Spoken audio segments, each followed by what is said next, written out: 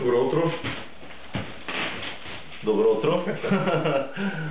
Така, предстои ни обучение, модул 1 от 3-месечно обучение, където са 3 модула. Обучение за коучинг, умения за мениджъри. И сега искаме да обърнем внимание на нашата аудитория за модул 1. Модул 1 правим това, тези видеа ги правим с цел участниците в обучението да могат да имат информация, с която да се запознаят преди да влязат в обучението, да знаят предварително какво ще се прави, как ще изглежда, какъв ще бъде формата, и за други хора, които пък биха се заинтересували това обучение като възложители. Обучението е така доста всеобхватно, засяга доста теми. Засегнали сме ефективната комуникация, конструктивна обратна връзка, коучинг, умения за мениджъри. Тук един гроу модел, също който ще изследваме за водене на качествени разговори, за отваряне и затваряне на разговори. Въобще един модел, който може да се прилага навсякъде в живота.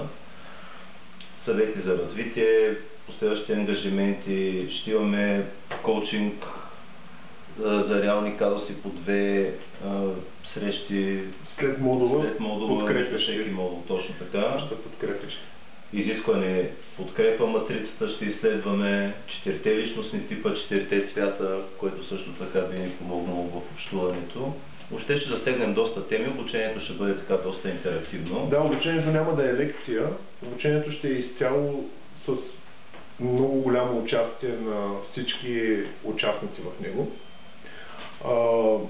Той е от 4 отделни по-малки модула. Във всеки един модул се разглеждат някои от темите, някои те са комбинирани. Например, ефективната комуникация върви заедно с конструктивната обратна връзка.